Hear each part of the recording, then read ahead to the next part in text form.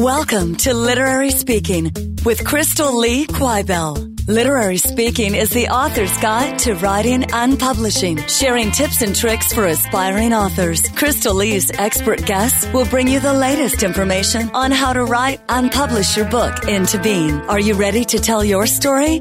Here's your host. Welcome to Literary Speaking. I'm your host, Crystal Lee Quibell, and today my guest is author and speaker Reema Zaman. Her forthcoming memoir, I Am Yours, is available for pre-order now, and it's going to debut February 5th. You might recognize her from her episode on the New York Times Dear Sugars podcast, hosted by Cheryl Strayed and Steve Almond, and you might have heard of her viral essay in The Guardian, The Lies Pictures Tell. Her essays have been nominated multiple times for Pushcart Prizes and have been featured in publications like The Guardian, Rumpus, Narratively, Bitch Media, Brown Girl Magazine, and many, many others. I have to say that I Am Yours is a brilliant memoir that completely won me over with the poetic structure and the illustrations with pen and ink. They just jump off the page. And this memoir has a specific unconventional story structure like you've never read before. I am so thrilled and honored to welcome Reema to the show today. Hi, Reema. Hi, Crystal Lee. Thank you so much for having me. Oh, no problem. So, unlike most memoirs, I find with I Am Yours, you used the detail of your life from birth to age 31 versus the traditional format where you're only supposed to, pick a portion of time or a specific event. And I think it really makes the story compelling because as we watch it unfold, it's just really interesting to see how you use that format in such a different way. How did you decide on the autobiography sort of format to that? Well, thank you. It was a very conscious decision.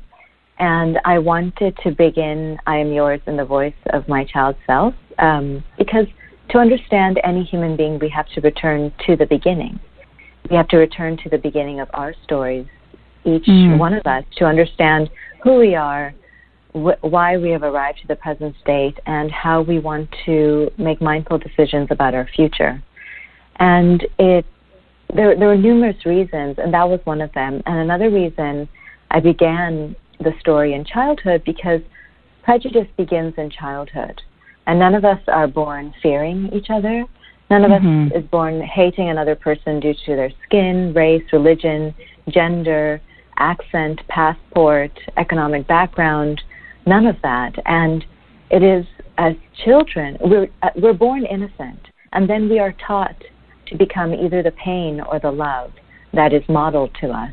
And we are taught to fear, we are taught to distrust, and we are taught to loathe either other people or ourselves. And I want to show how all of that occurs. And instead of using an adult voice that was speaking analytically about the past through flashback, I wanted to ground it in the eyes and life of a 4-year-old child, a 3-year-old child, and to let the audience recall viscerally their own experiences of learning fear or encountering fear or hatred as a child for the first time. And because my background is acting, so you know how in writing we're told show, don't tell, and my training as an actress has taken that one step forward, which is let's not just show or tell, let's feel. And so I started it off in the child self because it creates that very immediate, urgent feeling. And it also strikes, and by letting you feel, it invokes a clearer, pure connection between audience and artist. And I think that's how we realize our oneness. Also, I knew that this book would look into my relationships with my parents and my parents' relationship. And I never wanted to speak of them in any way that was remotely judgmental. I wanted to speak of my parents in the most loving, compassionate, non-judgmental way. And I think as using an adult voice to go back in time and analyze my parents' marriage it wasn't a tone I wanted to use. I wanted to just show and let the audience feel the effects of their marriage, the effects of their relationship. And I think in any book, key elements that an author must develop are urgency, resonance, emotional vibrance, and immediacy in the pace and richness of the text, as well as an authentic intimacy with the reader. Because once we've created authentic intimacy and loyalty with the reader, that's how we create engagement of attention. That's how we're able to keep an audience, enraptured for. We have 300 pages that we have to keep in attention, and grounding the voice in the child's self, and then grounding it in the present tense and first person, because that's also like a very conscious literary element and device of I Am Yours.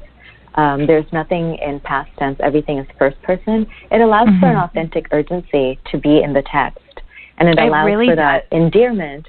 Thank you so much. And again, that's all my acting training. Acting is always done in the first person present tense. It's very rarely will you have a soliloquy or a monologue, and that's when a character will talk about something in the past, but you have to do it very delicately and very sparingly, economically, to use that device, because the audience's attention will wane.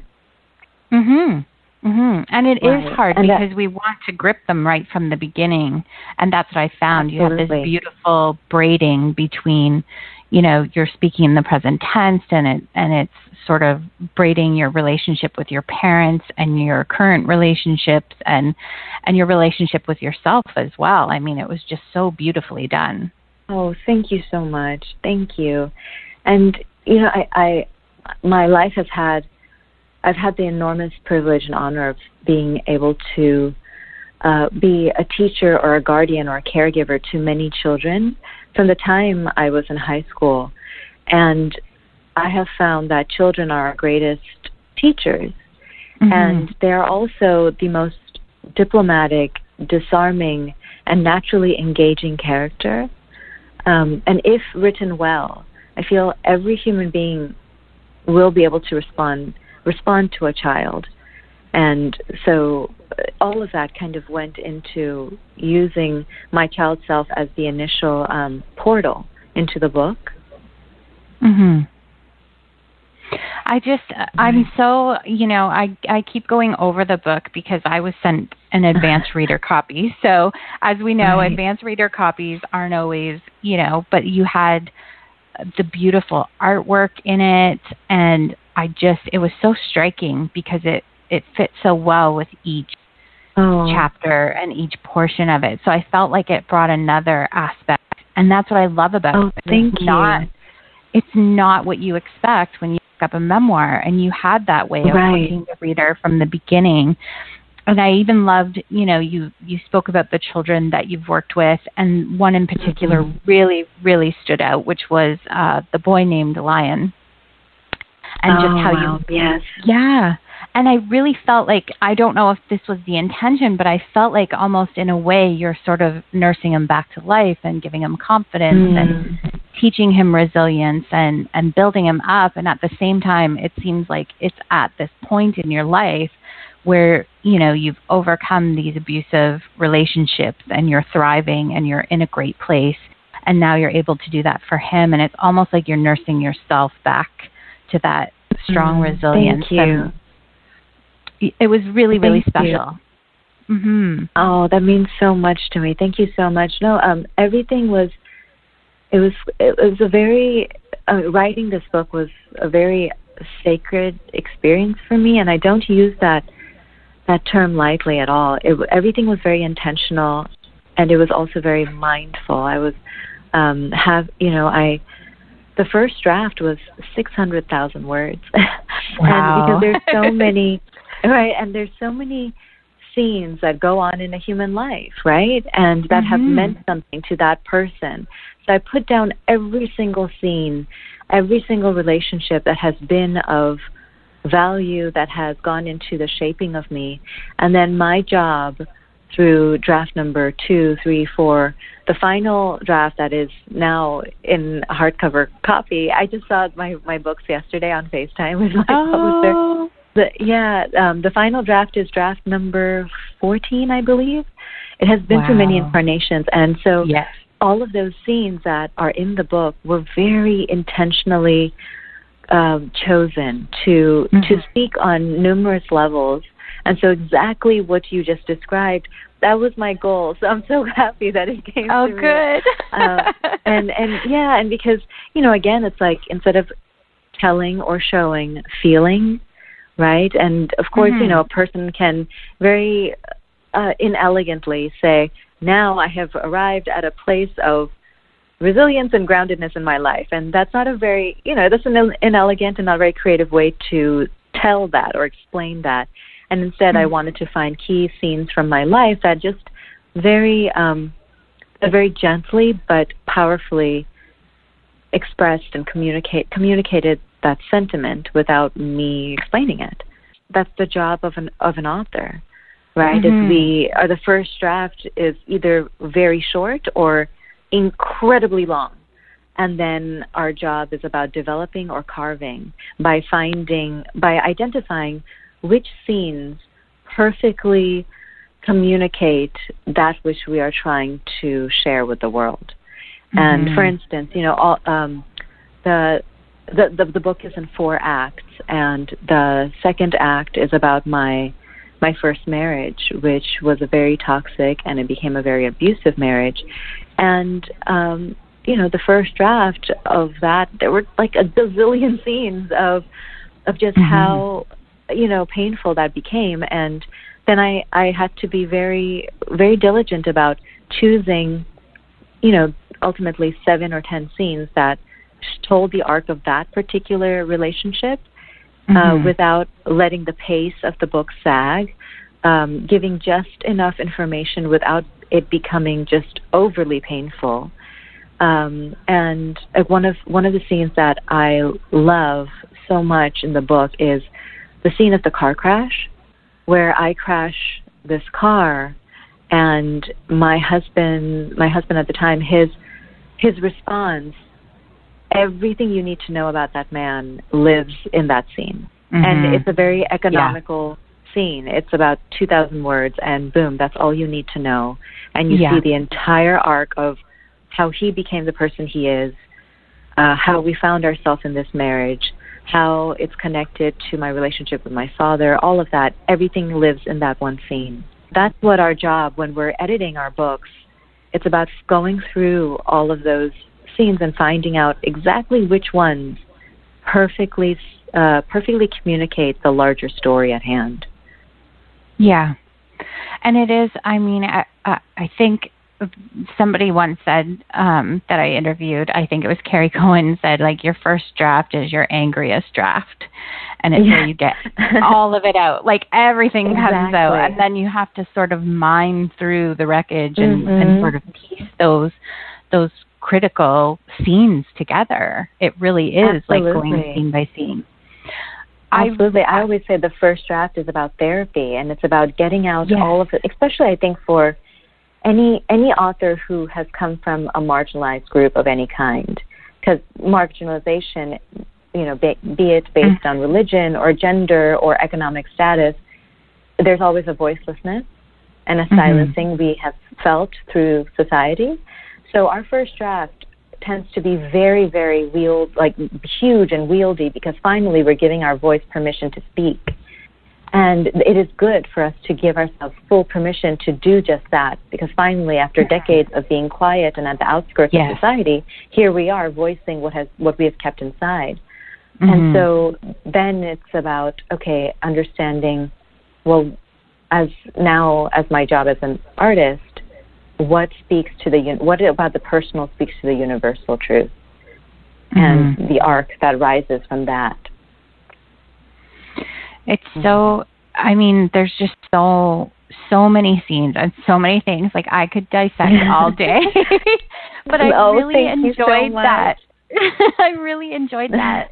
The imaginary friend, because when I started reading, when I started reading it, I thought you were addressing the reader.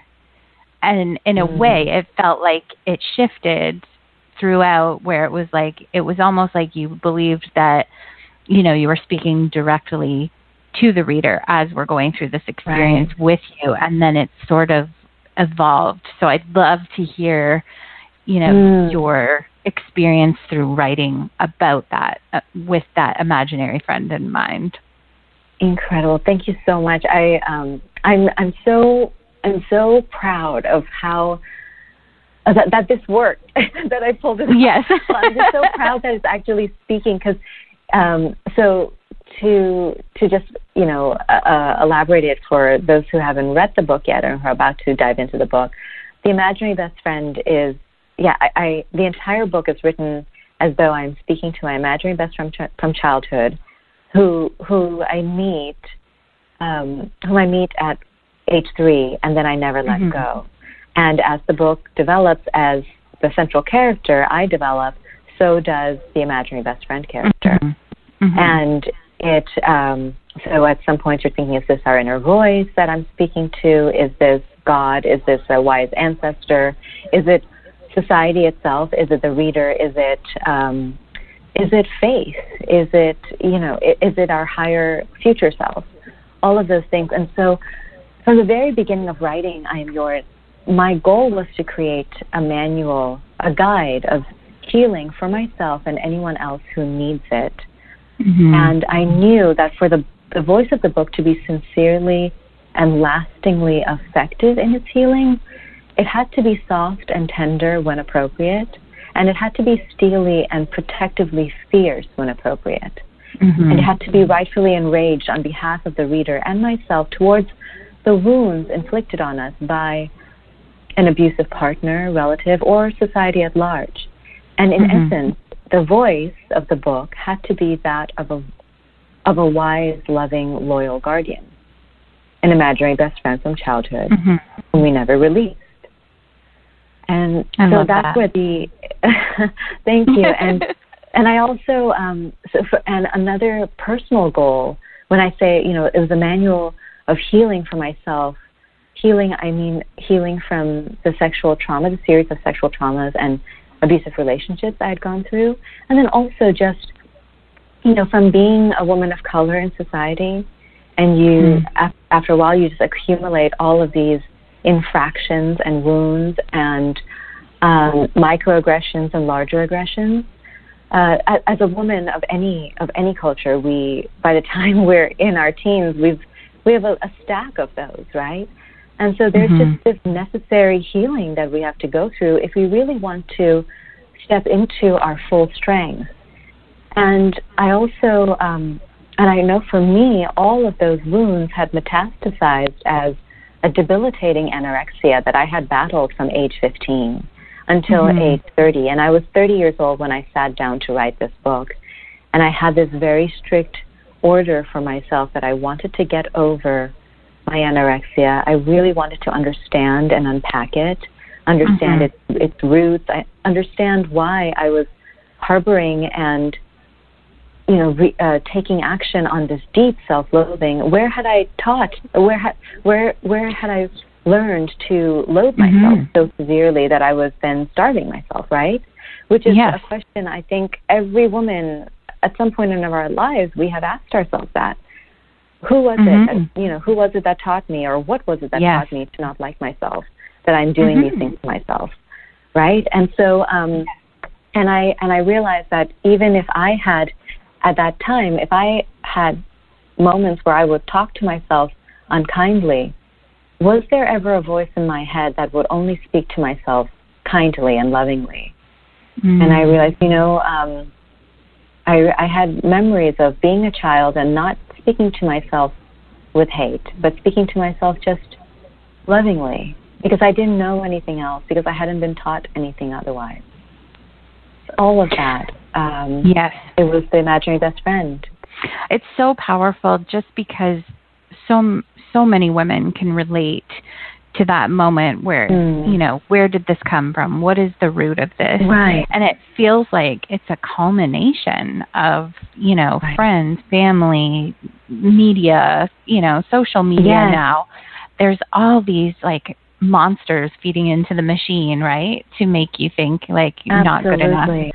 And there was one particular sort of moment in the book, and when I read it, I was like, yes, I totally understand that. And it was when you said you always know how to recognize a fellow anorexic. And yes, that I'm probably going to butcher the sentence. I should have saved it, but okay. But it was just about how you notice them, and then there's like a flash of a moment where you see how hollow they feel. Right. That hollowness, and you recognize it within each other. And I've definitely, struggled with eating disorders, but that just clicked because there is this sort of moment that you catch with different people. And I've been able to, most people I can spot it. We can spot each other because we see those moments, right? And it was just such a great recognition of that. And I think it just stood out to me for some reason. Thank you so much. And the line is, I can always spot a fellow anorexic. It's not a physical sensation. It's more of an emotional, the energy. It's about her looking caved in, like something is hunting her. And like you said so poignantly, there are numerous forces hunting us. And it's just a matter of how deeply and in what way we allow that to manifest. And also, I think, too, just recognizing the way the relationship sort of went as you went through the scenes, and we see these abusive relationships with your husband, and it's sort of like there's this crescendo where it's like it's going to get bad. Something really, really, really awful is going to happen. And then it's almost like there's this sort of quietness that you exude and this sort of calmness where you're done. Like there's always that moment when you're in that abusive relationship. And I think for any women listening that still wonder, like, when's it going to be enough? When you know, there's just that moment. And I think that you displayed that really beautifully because it was almost like there was no fanfare. It was just like, we're never going to see each other again. This is over. We're done. Or just like it seemed like such a smooth transition when I think people expect it to be chaotic and torn and a big, physical blowout. But as we've seen, abuse is so much more than the physical. There's so many levels, like you experienced. Thank you. Thank you so much. It was really, like writing this book taught me how to write, because I challenged myself to write about these very delicate and fraught and complex themes such as abuse. And I had to learn how to write about it in a way that was powerful, clear, yet delicately handled, compassionately handled, too. I never wanted to let the ex-husband character feel like I was exploiting that story by any means,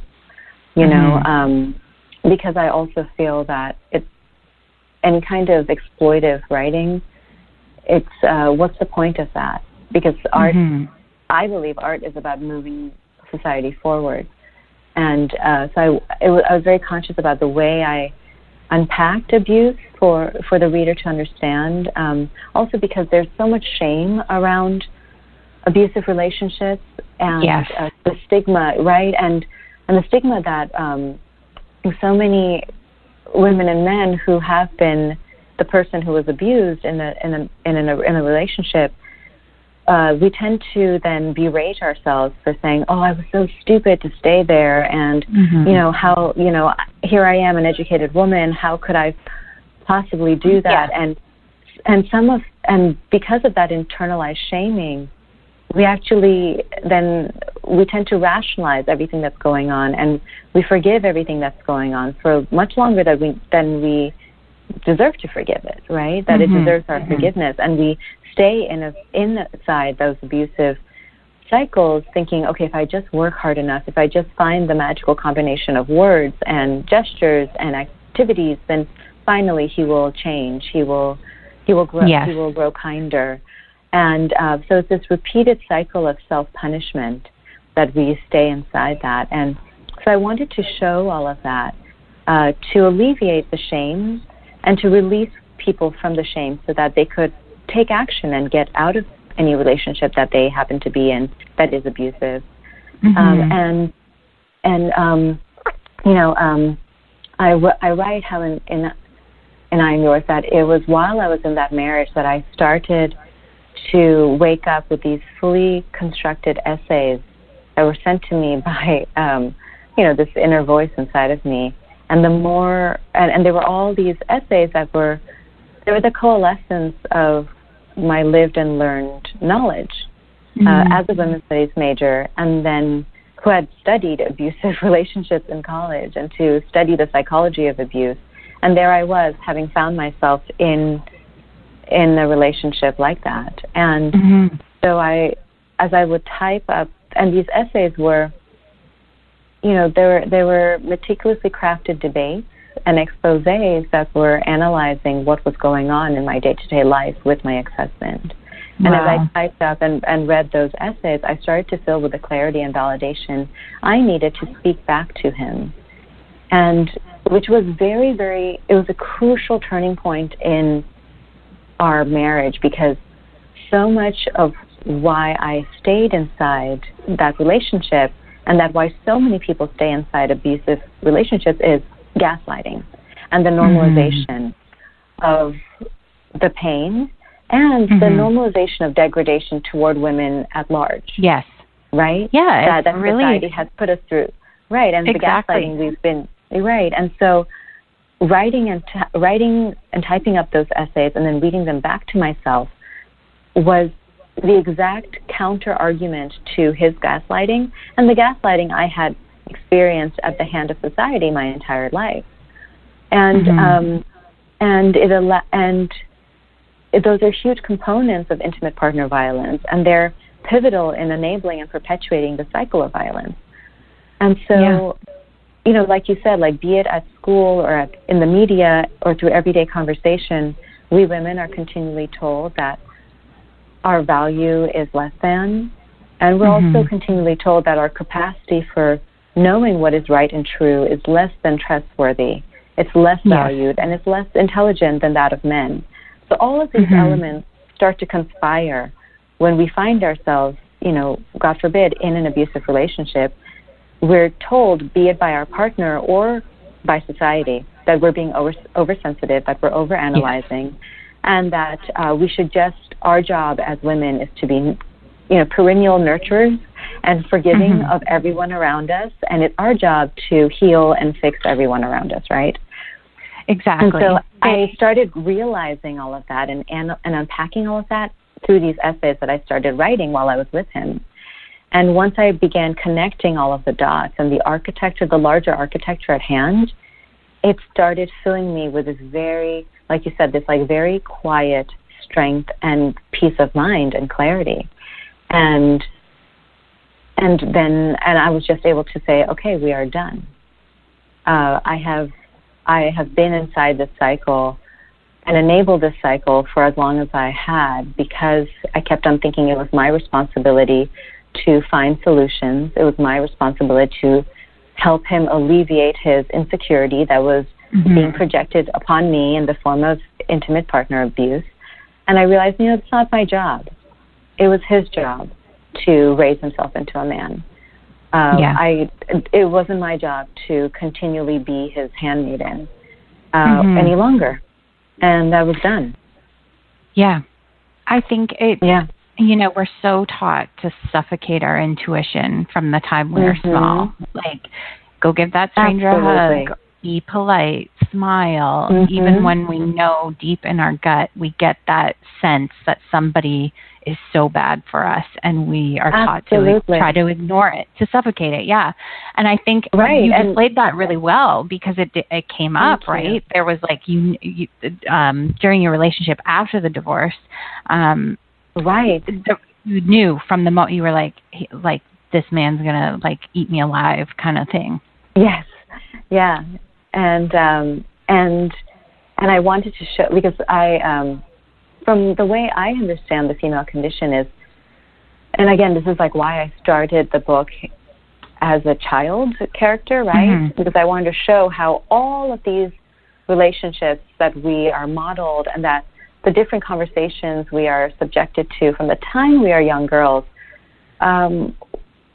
it then all aggregates into then being adult women. And when we're confronted by violence or degradation, be it in a partnership or in the family or in the workplace or online or on the street, by the time we're adults, we've been so deeply conditioned to second guess and downplay our rightful intuition and our rightful indignation in the face of any kind of disrespect, right? And that lifetime of ingrained gaslighting allows us to overforgive, rationalize, and then accept cruelty.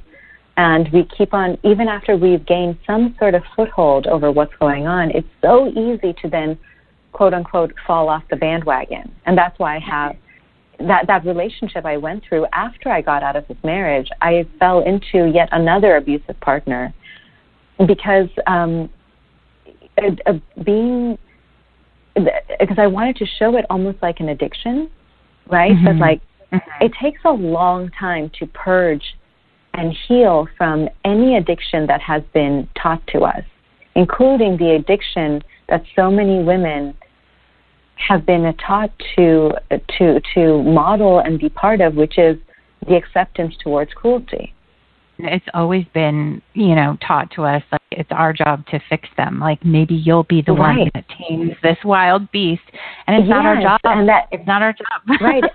And it's not even, and exactly, and it's like and from the outside, it can feel like almost an ego-driven thing that she, and perhaps to some degree it is, but it goes deeper. It's not, I will be the one to conquer him per se, but it's more about being told from the time we're young girls, we're handed a toy baby to take care of, while our brothers and our male counterparts are told, you are leaders of a future generation. You're the future leaders of the world. Go build a Lego spaceship, right? Yeah, exactly. Go on to a big adventures, like build a Lego empire. And we're told, like, here, take care of this baby and make sure she doesn't, like, you have to take care of this baby, otherwise your toy baby will die. Like you have to feed it and bathe it and find and sew little dresses for it. And that's, so of course that, again, it like all aggregates. It all, so then later on when we encounter an abusive partner, our natural and immediate and conditioned response is compassion.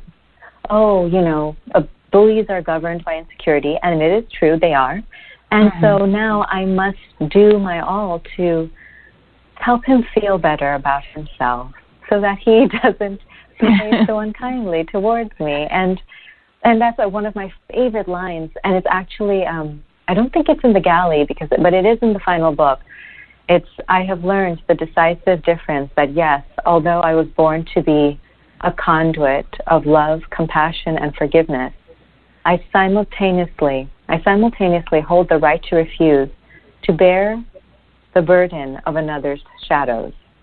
Oh, that's powerful. Right? Thank you. And because I feel so many women, we are all human beings, we're born with immeasurable potential, immeasurable talent, immeasurable intelligence. And then so many women are taught that our highest goals and priorities and destiny in life is the caretaking of a man.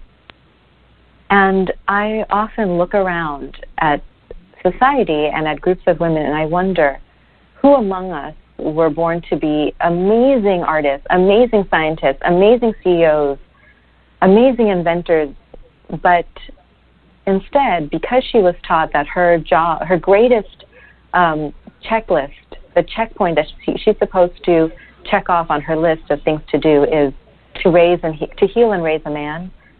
So she's become the CEO of his life, right? Yes. And I hate the idiom, or the saying that behind every powerful man is a woman who's taking care of him. Oh my right? gosh! It's a powerful woman, right? And it's why are we was said to me? Right, and why is that a great thing to say? Like, let's stop trumpeting that as a wonderful thing to grow up into or to teach our daughters to become. Like, that is not a wonderful thing. That's I mean, that's like a divide and conquer technique by patriarchy. Because if we're busy taking care of men and helping them build their legacy, we are too distracted to discover and build ours. Well, yes, and like in the book, how your now ex-husband, you know, he kind of mocks the fact that you want to write a book, and he's like, I can't believe it, and he's just so smarmy about it. And you know, it's that typical, like, oh, that's so cute, you want to do something, you know, it's like that down talking, like, narcissism that they do, where they get you in that spiral. And it was just really lovely to see how you transcended that, and you would just remain calm, and you had this way of navigating your way out of that relationship to achieve your dream. And I think that's what makes the story even more special, because we do get to see the journey of you coming to this realization that you want to write a book. You do write the book, and it becomes published, and I'm certain a massive bestseller. It works on a meta level as well, because if it's not, you know, him stifling her dream to be a writer, it's something else. And but it all comes down to, you know, a misogynist trying to stifle the voice and the potential largesse of a woman. However, that takes shape, right?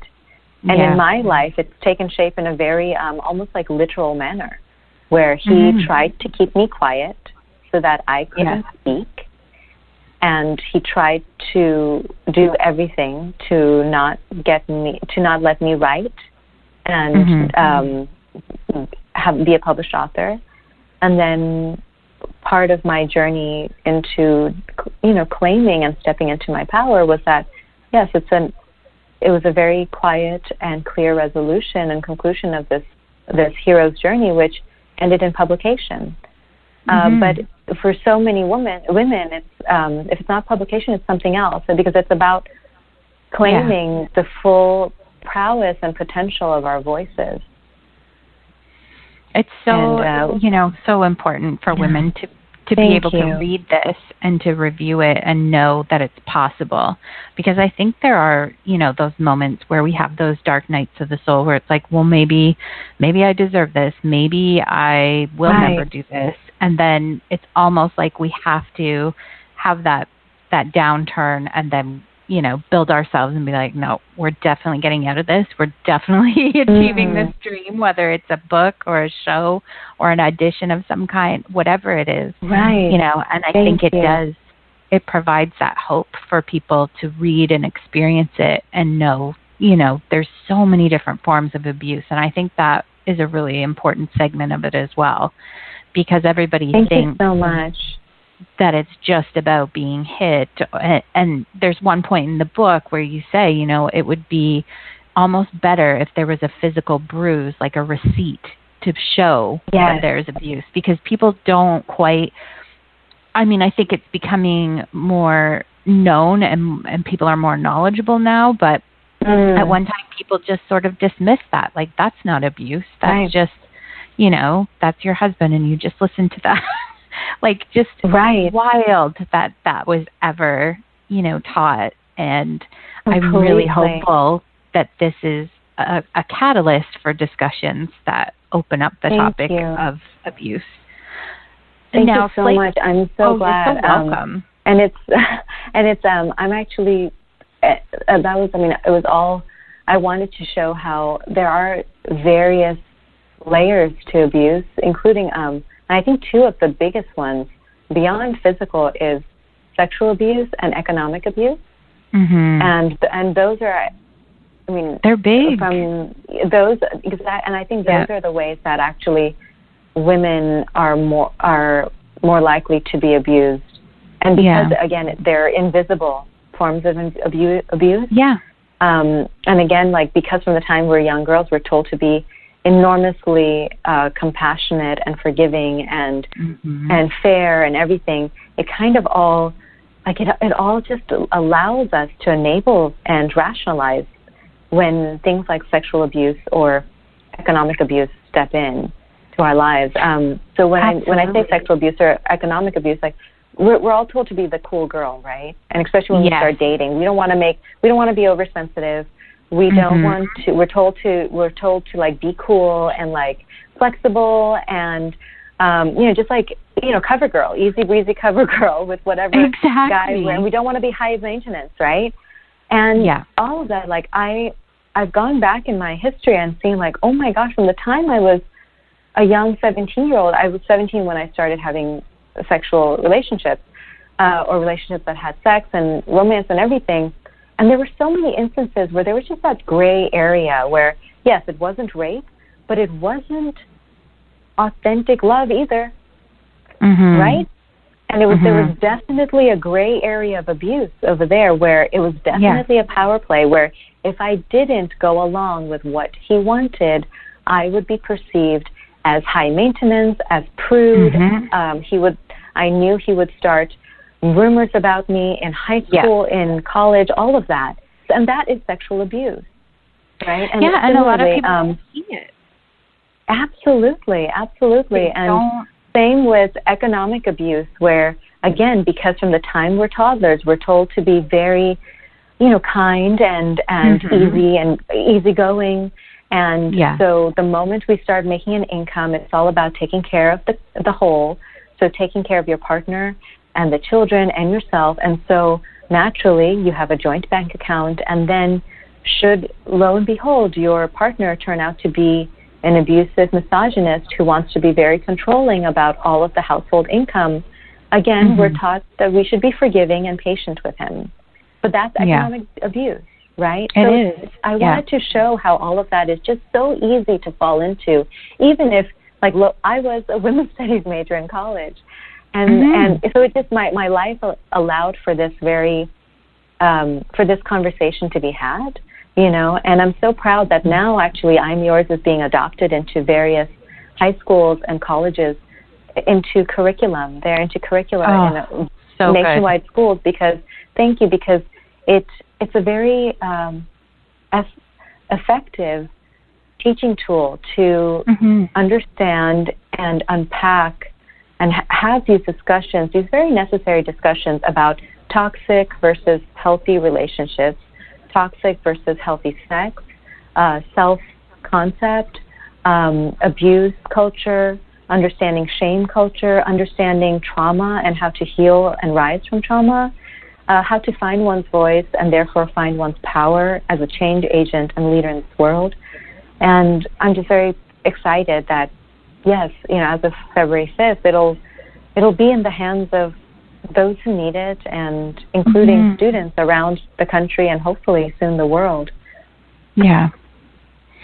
I'm so grateful that you're here to talk about this, and we're slightly shifting to sort of the technical side of things. But when you sat down and, you wrote this first draft and you got everything out on paper, time frame wise, I always like to share with any aspiring writers that are listening, an author's process from writing to publishing date and beyond.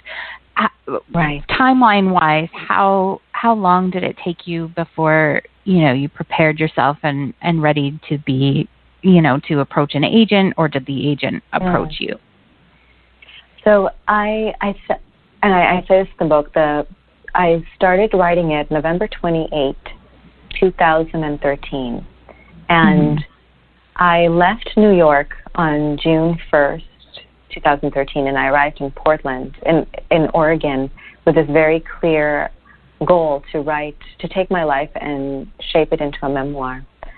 And it took me a few months to understand how I wanted to write this book. And a few things happened where I actually wrote an entire different book called The Wound Tree. Actually, The Wound Tree, because much like a family tree, all of us, we go through a wound tree. And there's intergenerational trauma that we've all been consciously or subconsciously,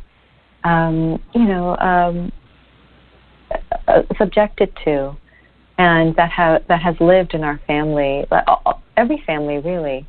And then through the different, and so trauma is passed on, wounds are passed on, because their unhealed wounds will be then, they'll metastasize and be modeled in different ways. And then we take that on, and then it's our job every generation to break that cycle, to heal that cycle.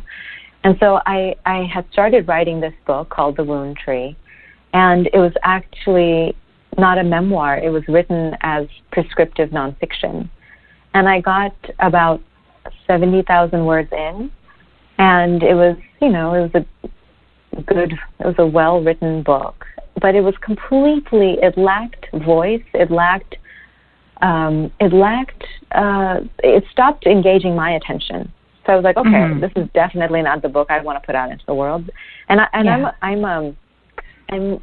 so grateful for my acting background, because it's really sharpened my intuition for understanding when a script feels alive and vibrant, and when a manuscript or a script feels dead on the page. And it helps me be very critical in a very healthy way about my writing, because I can get 70,000 words into a project and then not be like torn about letting it go, but understanding, okay, it's not working anymore. There's certain things that are good, and I'm going to use that for another project, but it's as a piece, it wasn't working. And I realized one of the main things that wasn't working was, who was I to write a non-fiction prescriptive book? I'm the only, and my sister and I, she's one of my best friends, and we have a very sisterly relationship, which is, I would take a bullet for her and she would take a bullet for me, and we're also the two people who get under each other's skin more so than anybody else. Yeah. And she's able to get truth out of me in a way that other people almost can't, because we have this radical intimacy, this radical closeness that sometimes we have enormous fights because of it, right? And so over Thanksgiving in 2013, she asked me, who are you to write a book? That line ended up in I Am Yours. And and she had yelled it at me, and I yelled back, I am a person. And I realized, oh my gosh, that's why The Wound Tree wasn't working, was because I was trying to say it, to do the voice of this book in this very self-helpy, intelligent teacher voice, but that wasn't my background. And I realized I had to, and I was using a third person voice and talking about myself and talking about other people, case studies kind of thing. And I realized, you know what? I have to just tell the story that I have lived. I'm a person. That's my guidepost, and that's my beginning. And so that was November 28th. After Thanksgiving, I sat down and I had this, I wrote, the section where there is that section that comes around page 244, I want to say. It's in the galley, so it's probably a different page in the actual final book. But it's where I write, I am 11. Papa says boys will be boys. I am 18.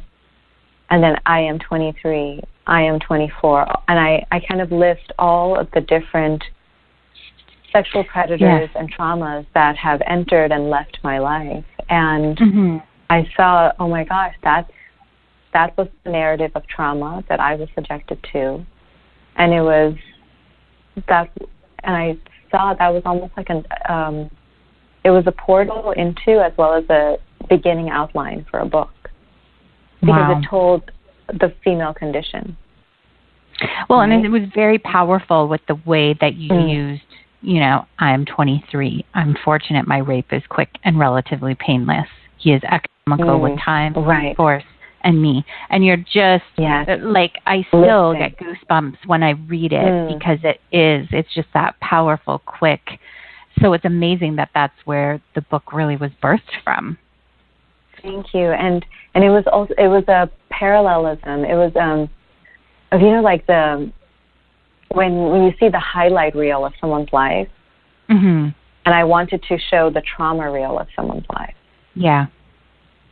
And that's very hard to do. Is something. Oh, thank you. Again, it's like this. You have to do really a delicate hand when writing about mm-hmm. all of that.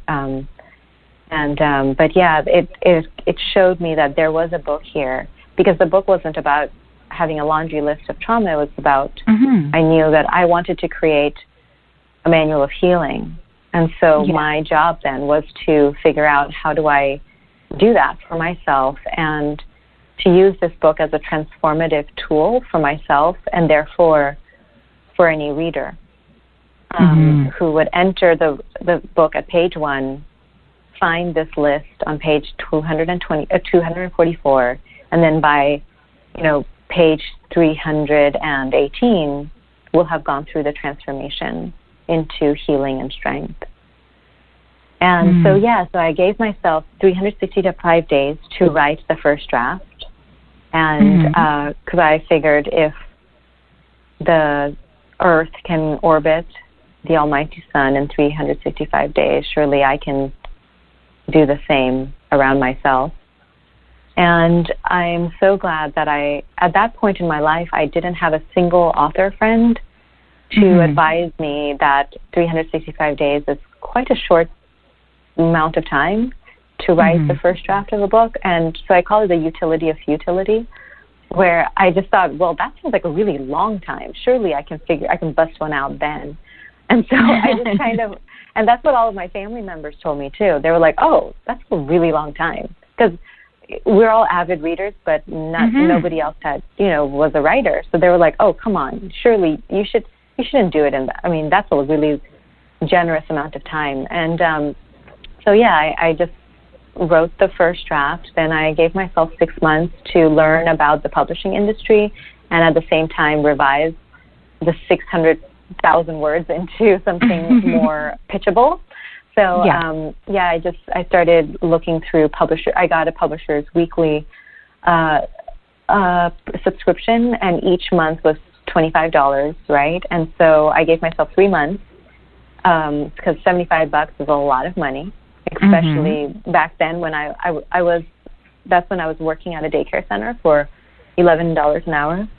Yeah. And so I budgeted my querying time, and I said, okay, I had 3 months to understand how the publishing industry works, and I gave myself 6 months to make contact and gain the affection of my number one agent choice, Lisa DeMona, and it worked.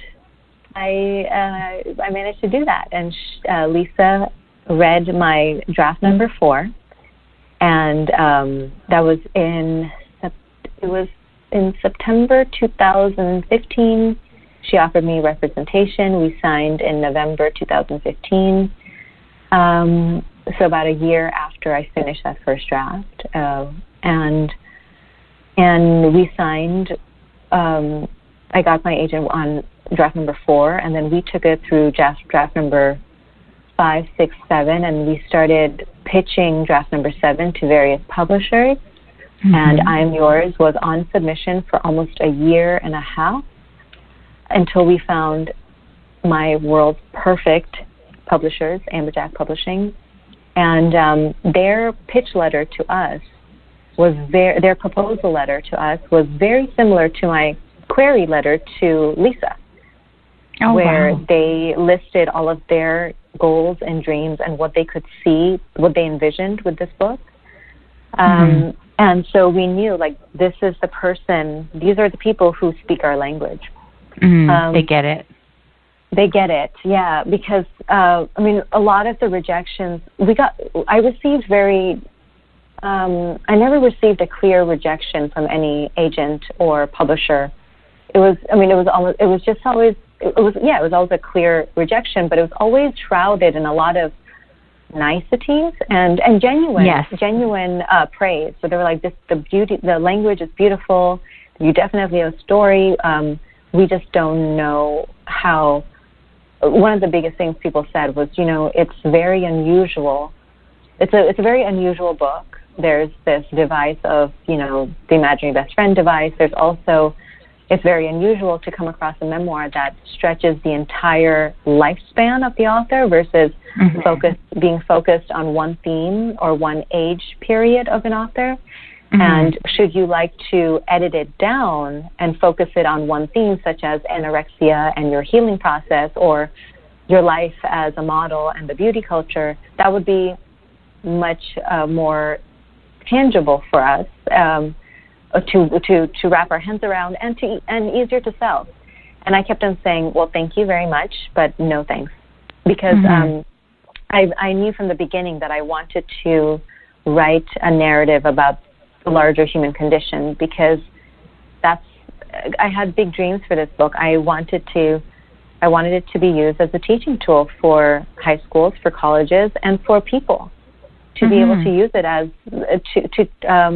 to go through their own lives. And I knew that if I narrowed the vision down to one theme or one age period, I would not be allowing my book to have that possibility anymore, right? And, I can't even imagine it without that. Right, and it would be a whole different book. So much of its resonance comes from stretching the 31 years, going through racism, misogyny, beauty culture, trauma, relationships with caregiving for children, abusive relationships, marriage, relationships with my parents. That's what makes the book what it is. And just focusing it on one period or one theme wouldn't be the same, and it would lose its luster. I can't see it without the component of having it in that autobiographical, I'm butchering the word, but with that portion where it is from birth until 31. And I just think it's so different, and it's what people want. I think because we're being told, it can only be this many pages. It can only be this. There are exceptions to the rule. And when something is so beautifully written and when the structure, it just works with the storytelling. It wouldn't work any other way. So it was worth it to hold out for that right publisher. But during that time, like 1.5 years, I know people that have been pitching for a year and they're ready to throw the towel in. They're like, maybe this just isn't for me. I think I submitted maybe 15 times, and then I was like, okay, I need to rewrite, change everything. So how did you manage during that time? Did you have a point where you're like, maybe this just isn't going to happen, or were you determined that this is going to happen? It just hasn't come across the right desk yet. Right. It was the latter one, and I used so when I signed up for Publishers Weekly, and I had access to that database of different agents and agencies around the world, and I made my list of top 15 agents to query based on their bios and their websites, and I started pitching from agent number 15, and Lisa was agent number 1, and so I started pitching draft number 2 from agent number 15 and 14. And I knew that, yes, there were still things about the book that I needed a lot of help with. And so I also wasn't emotionally married to the idea of being represented by agent number 15 or 14, right? So it wasn't a high-stakes emotional game for me. And also, mind you, by that time I was, 32 or 31. And I have been in the acting and modeling industry since I was 15 years old. So putting myself out into the world, I've put myself in front of vultures before, right? So getting rejected is not a big deal for me. And I also have a very clear understanding of what I do well, what my skills are, and where I need help as an artist, as a voice, as a speaker, as a writer.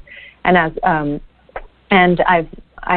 by the time I was 31, I had already had 16 years of working with directors, working with coaches, working with agents in the acting industry and music industry. So I have a really good skill of navigating what criticism to take in and use to improve my work, and then what criticism I can just identify as like, that's their problem. They're projecting their insecurities on me. It's not my responsibility. I can just let that criticism go, right? So I find, rejections it's very helpful. I take what I need and I let go what I don't.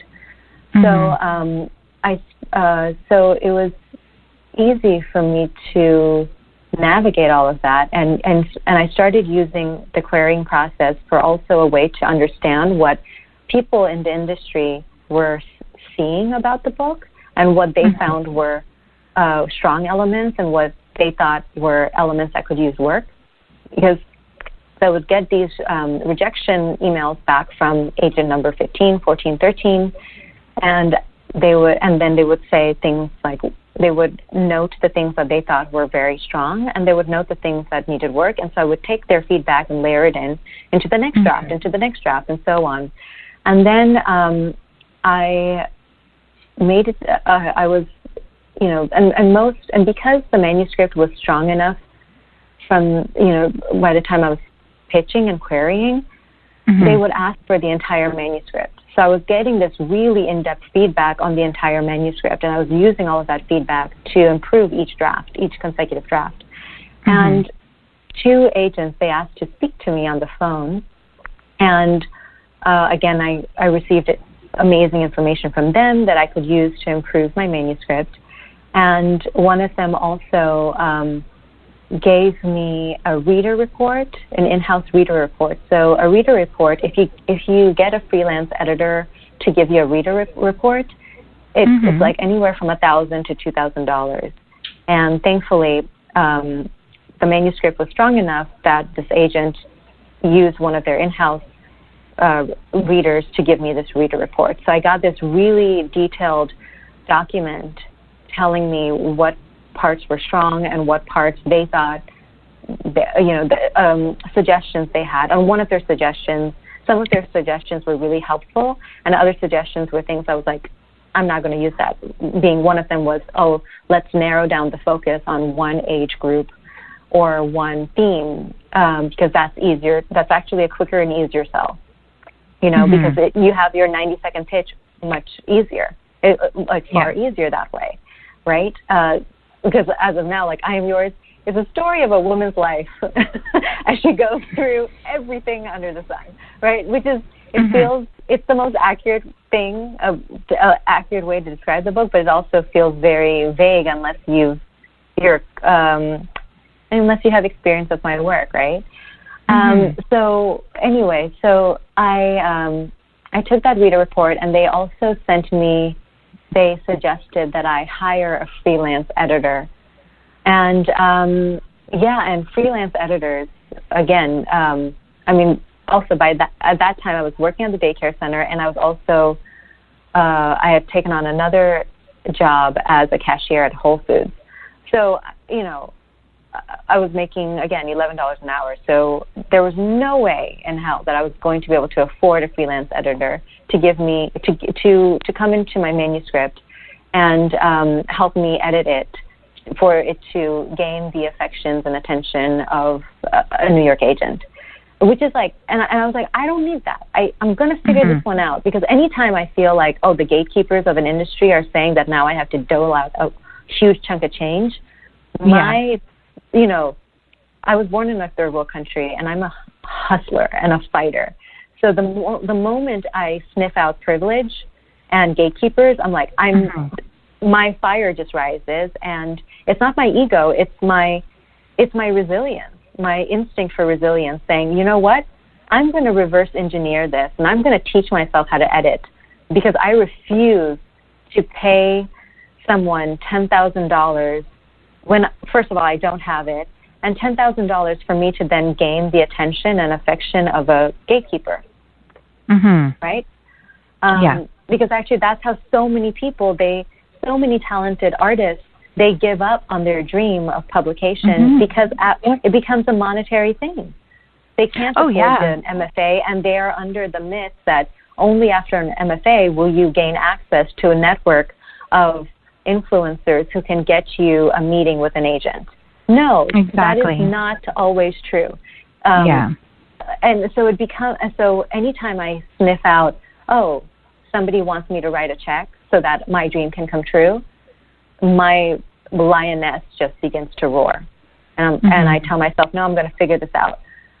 So that's when I taught myself how to edit. And that's I so got important. it to draft number. Yeah, because then I hold the power, and my self-esteem grows, and so that when I did sign on with Lisa, she loved that I was delivering her a manuscript, and I was delivering her an author who had a really, really strong understanding of her own voice, of her manuscript, of how to sell it, of how to sell herself, and that was part of what, I think why people have been drawn to me, as well as this book. You can tell that it has come from a great deal of scrappy self-work, Well, and I love that you became your own editor, because for myself, even when I started in 2013, I had no clue what I was doing. I got a lot of bad advice, a lot of bad direction. I ended up spending thousands and thousands, like a disgusting amount of money on editing that turned my book into something it wasn't. And it wasn't what I wanted, and it wasn't my vision. And it really is so powerful when you take your work into your own hands and you teach yourself to self-edit, and you go over it again and again, and you take that feedback and apply it, because, at the end of the day, you have to be so invested in what you've written. And I didn't like getting something back and saying, no, that's not my voice. I didn't write that. I don't want you putting in your words. I just want direction. And so I think it's just so great to hear of somebody saying, no, I'm not doing that. I'm not going to spend this ridiculous amount of money. And it can be very discouraging. A lot of people think, I had a moment where I was like, I don't know if it's ever going to happen, because I don't have an MFA. I don't have these crazy contacts, But I think it's just when you're passionate enough, you keep driving yourself to. And it was definitely, I was so passionate about, and it was never driven by ego. It was driven by, because like I said, how, I began writing I'm Yours because I wanted to create a guide for healing for myself as well as others. And through the writing process, I underwent that transformation. I entered the writing process as a woman who was severely anorexic, a woman who would berate herself through her inner monologue every day, a woman who was still capable of falling into abusive relationships. And by the final scene, by the final chapter of that book, I had turned into a radically different person. So I knew, and I'd become the woman I knew I had potential to become, a human being who was grounded in her self-worth and value and resilience. And so I knew that the book, it worked. As a transformative tool, it worked. And so it was that knowledge, that certainty that was driving my ambition. It was driving my work ethic. It was also driving my faith in this book. So that every time I got a rejection from those early agents or early publishers, all I would do was realize, but the book worked on me. So all I have to do is find the person who is willing to let the book into their heart and their mind, and they too, by virtue of being human, they will feel the transformative effect of this book, and they will offer representation or they'll offer publication. And and actually every time I would receive an early rejection, if I started to feel any kind of, woe is me, or hesitation or self-doubt, I would literally just open up the manuscript and read a few pages, and I would feel the voice of the book come into me again and fill me up with love, comfort, and confidence. And I would feel that, and I would also realize, yep, this book works. There is value in this. It works, and I just need to keep on going until I find the right person who too can see that transformative value and potential in this book. So I guess and you did. You found that. Thank you, and that's my message to other authors who are in their querying process, who are in their editing process, who are in the trenches still trying to find publication is, work on your manuscript until you can feel it transform and radically shift the cells of your being. And then trust that by virtue of being human, another agent, another human being in the form of an agent, the form of a publisher, they will find and feel that transformative effect that lives inside of your book, and they will offer that ticket to representation, that ticket to publication. I'm so invested in how well this book is going to do. I think it's going to be amazing. Thank you. I hope so. I've done everything I can. Yeah, and you really have. I think a lot of new writers, and when they're querying, sometimes they're told, you don't have a platform. What's your platform? And I think so many people have gotten discouraged by that, right? Yep. So you had no platform, absolutely. and built from having no platform. Yeah. Thank you. I didn't have an MFA. I did not have a single published essay credit to my name. All I had was this one very specific book in mind, and my job was to figure out how to write this book. And once I wrote that manuscript, that was the one thing I had to my name. And so I think that's, and I told myself, if by the time this hits bookshelves, if I'm capable of building up my resume and publishing credits, if I'm capable of getting a few nominations under my belt and getting my voice out into the world, it will be a really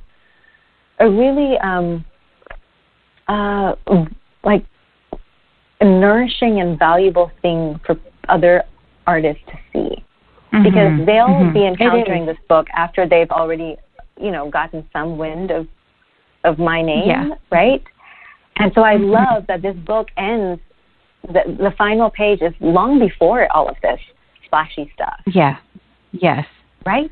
And because I hate Hollywood's cliche ending and cliche definition of success is now she has, won the National Book Award, or she's won an Oscar and the perfect partner, and therefore we're allowed to close the movie or close the book, and that is the ultimate success that every human being is supposed to vie for.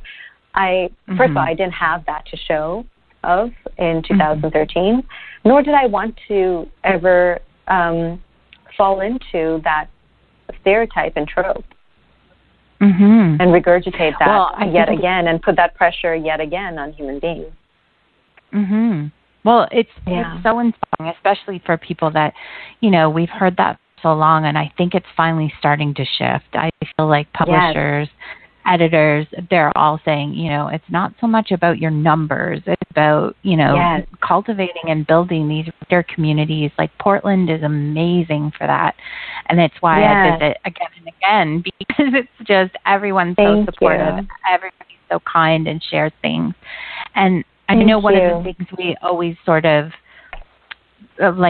discuss is the importance of pre-orders. And you made this really great social media post about what pre-orders mean, and I'm just gonna bullet point it, but you mentioned bookstores, they're encouraged by pre-orders, and they'll stock your book, more importantly, and showcase them prominently when people take the time to pre-order. They're also counted as a part of first week sales and taken into consideration for bestseller lists. So that first week is really crucial for a lot of authors, and the pre-orders really fuel that, right? So it does. It's so important. And it really is important. And it's, at the end of the day, it's not about the money or the sales. It's about creating the momentum for a book so that it has the potential to arrive in the hands and deliver the love to those it was written for. Right?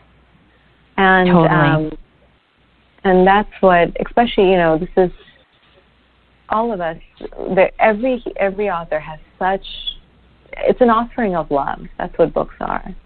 And it's in a crowded marketplace. It's about how do we, in a very integrity-driven, authenticity-driven way, how do we take something that is a product and allow it to travel, to land in the homes of those who need it.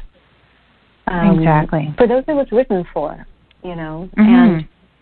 and I'm so proud that like this, this memoir, it's the first memoir ever published by a Bangladeshi woman to speak on an abusive marriage, to speak on mental illness, to speak on eating disorders, to speak on finding her power. It's a radical thing, and if we think it's radical in the American market, just imagine what it will mean for Bangladesh, right?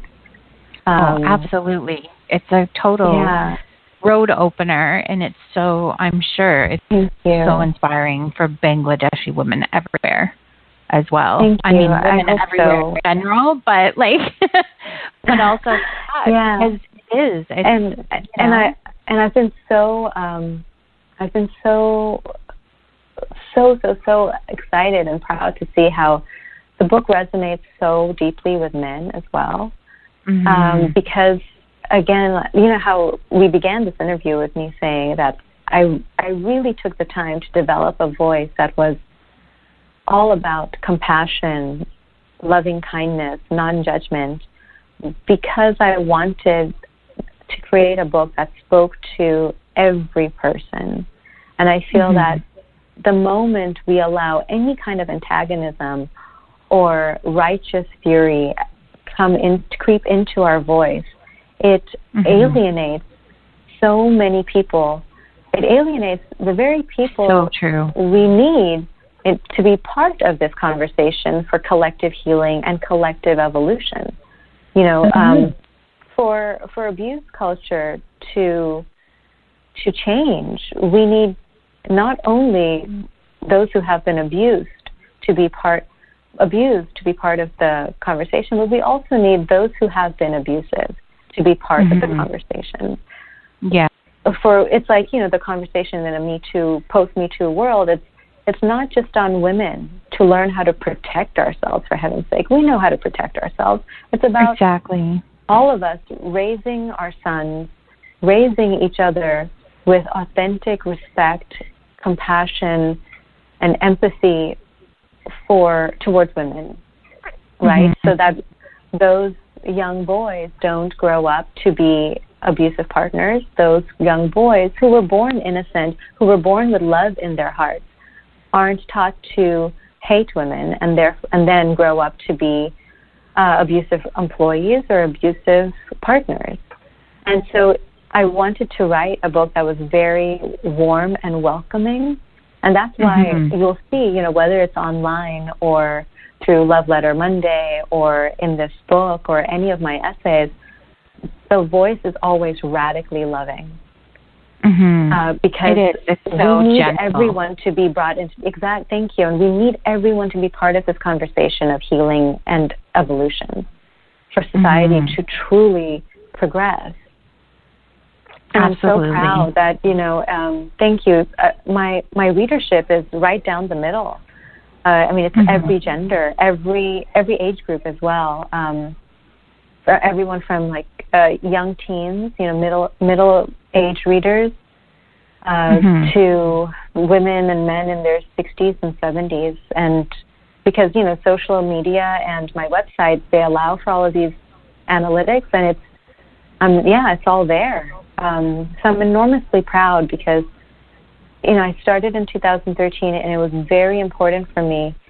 I made that list of, page 244 of I am 11, I am 18, and alongside of it, and I write about it in I Am Yours, that when I flew on the plane from JFK to PDX Airport, Portland Airport, I wrote a list of the values my future book would hold, and the number one was love. And number two was integrity. Number three was compassion and authentic forgiveness and welcome towards every reader. And so and it has. Thank you. So I'm excited about that. I think it's been amazing to watch over, because I got the advanced reader copy months ago, but we just couldn't I couldn't get scheduled. And so it's been so fun to watch the process as you're getting closer and closer to the publication date and seeing the beautiful reactions that people are having to the work. Just how, like you said, it really is right down the middle, and that gives such hope to people to know that this isn't just, it's not just women, it's also men that are reading this, and it's done with such a lovely, compassionate way to share it. And I just feel like you did such a service to even the subjects in your books and to people in general to be able to learn from this. I just think it's so beautiful, and I'm so honored that I got to read it. Oh, thank you so much. And and it was really important, especially watching where society has grown, or arrived since 2016 the election of Donald Trump, and feeling this, the divisiveness, the hate mongering, the fear mongering that's going on. And that was when, I Am Yours was still in the submission process, and I was putting it through various drafts. And I realized that, here's a book that has great potential to become a tool for helping us reconnect with each other, reconnect with ourselves. And then because it's such a, starting in the voice of a loving child, it's a very disarming and engaging way to step into these very fraught and potentially very intimidating conversations, right? Instead of just talking about, let's talk about racism. Actually, what if we just look through the eyes of a child about how racism has affected her life?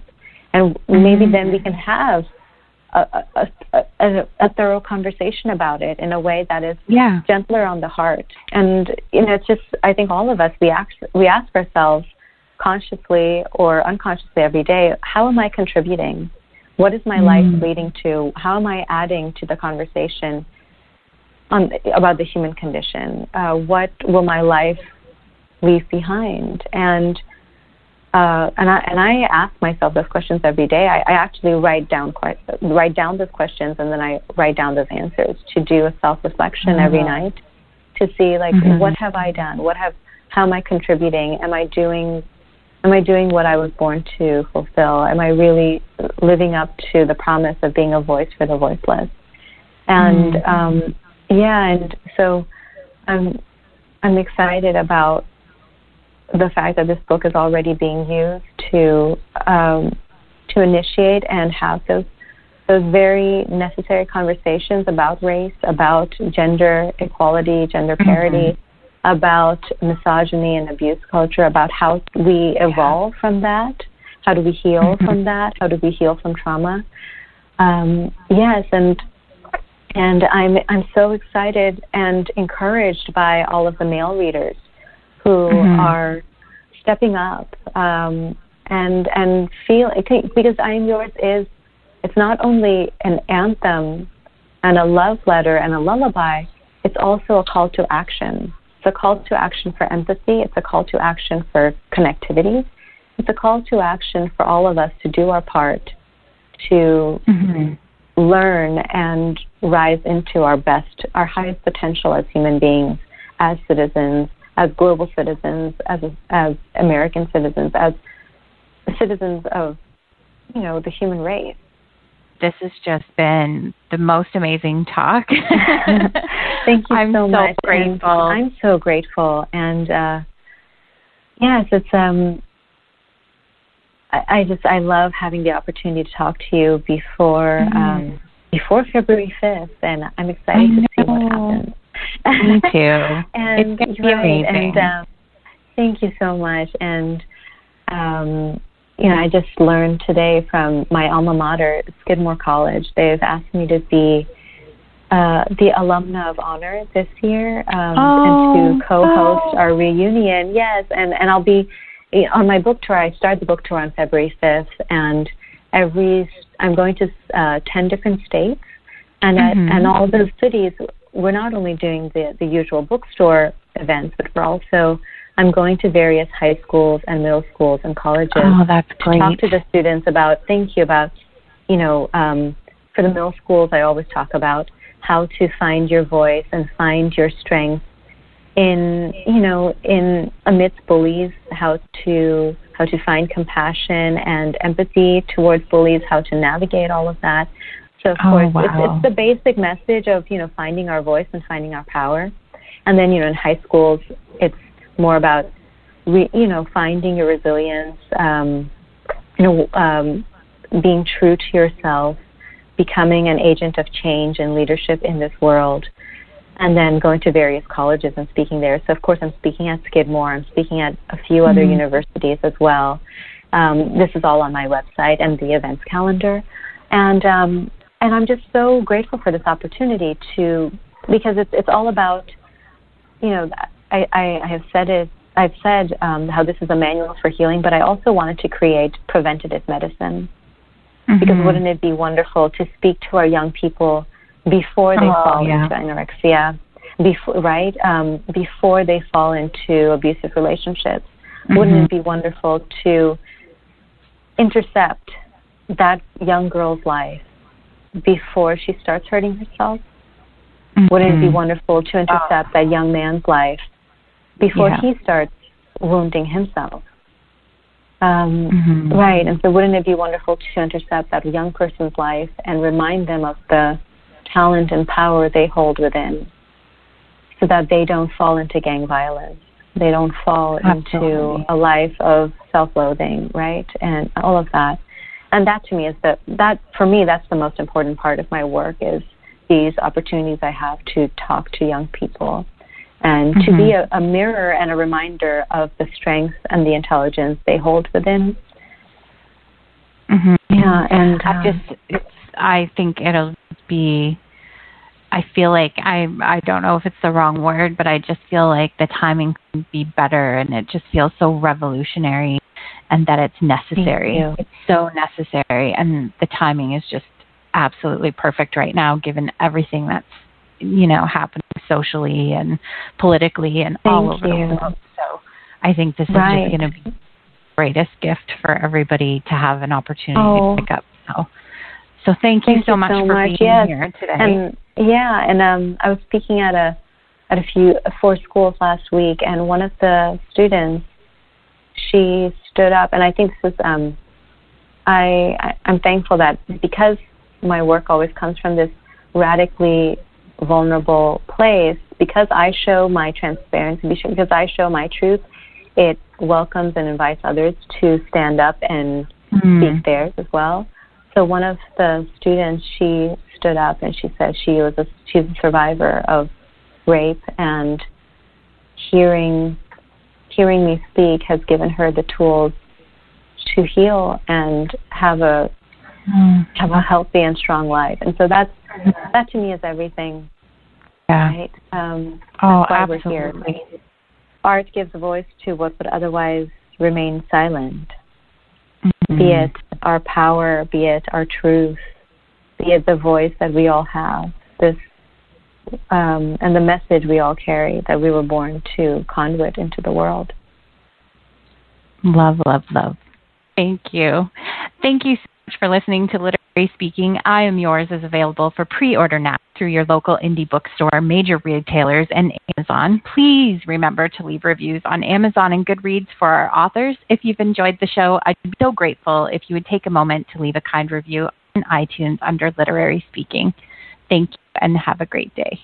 Thank you for listening to Literary Speaking with your host, Crystal Lee Quibell. To start discovering how you can begin telling your story, go to crystalleequibell.com. That's Crystal Lee Quibell, QUIBELL.com, and sign up for Crystal Lee's newsletter. Join us again next week for more advice from your favorite authors and publishing professionals.